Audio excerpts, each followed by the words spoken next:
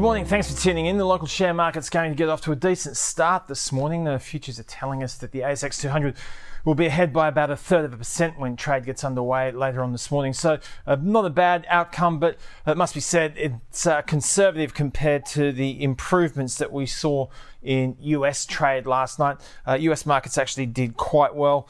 They moderated towards the end of the session, it must be said, so they were well off their best by the close, but still comfortably higher. In the case of the Nasdaq, that's really the focus of the markets at the moment. I'll get to that in a moment, but up by about 2% at its best, up by around 2.4%. The broader market, the S&P 500, it was doing quite nicely at its best as well. It was up by about 1.7%, but pulled back to finish with a gain of 1.2%.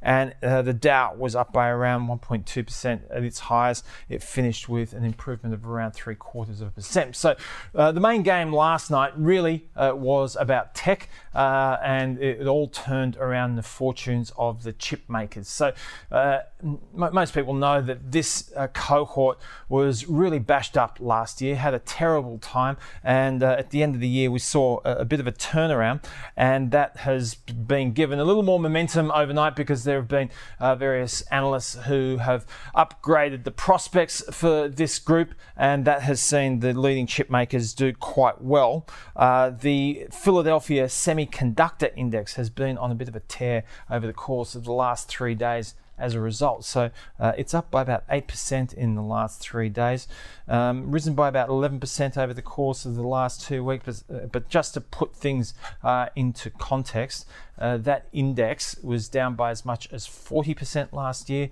and finished with a loss of around 27%. So the last couple of months of the year was when that turnaround started to get some traction, and we're seeing the results of it now.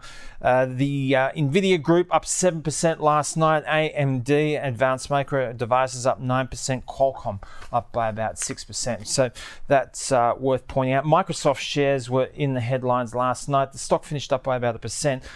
The announcement that they're going to invest around $10 billion over several years in OpenAI, the AI artificial intelligence group, who of course are best known for their ChatGPT product that was making headlines. It's essentially an effort on the part of Microsoft to get some inroads on their competitors who are making some pretty big strides when it comes to the AI segment. So that all fed through also into that chip making narrative last night as well. So really the rest of it, there wasn't all that much that was going on that was of note where the US experience was concerned, but European markets also did well.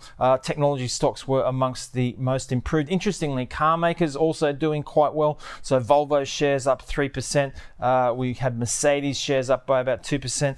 The reopening of China has been a constant refrain in recent times where Europe's concerned. The luxury goods makers have been doing quite well. LVMH was up by about 2/3% last night. Kering up by about 1%. So where the European experience is concerned, not as big an improvement as what we saw on Wall Street. You've still got European central bank officials running around saying they're going to be a bull of the gate when it comes to raising rates. That went over not brilliantly.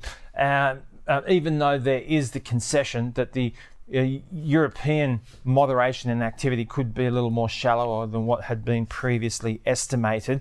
So we had the CAC Cron in Paris up 0.2%. The FTSE was up 0.2%. The CAC Cron up by 0.5%, and we had the German DAX up by about 0.5% as well. So in terms of the local experience today, look, this whole week will be interesting because we've seen resource stocks do extraordinarily well in recent times. Iron ore miners have been flying. We've got BHP, Rio, Fortescue, they're all up in the order of around 10%. Had a massive rally since the final couple of months of last year. But with the Chinese market closed for the Lunar New Year holiday, it'll be interesting to see how these stocks end up performing over the course of this week rather.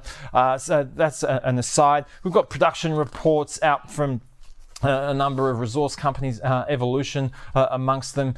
So the most important outcome this week will be the local inflation report tomorrow, and then we've also got US inflation numbers later on in the week. So everything in economic terms is really a prelude to those important numbers. So we'll certainly be buckling up ahead of both of those outcomes, both locally and in the US. The Aussie dollar's put on quite a bit of ground against the US dollar overnight, so it's back to around 70.2 US cents. Have a great day.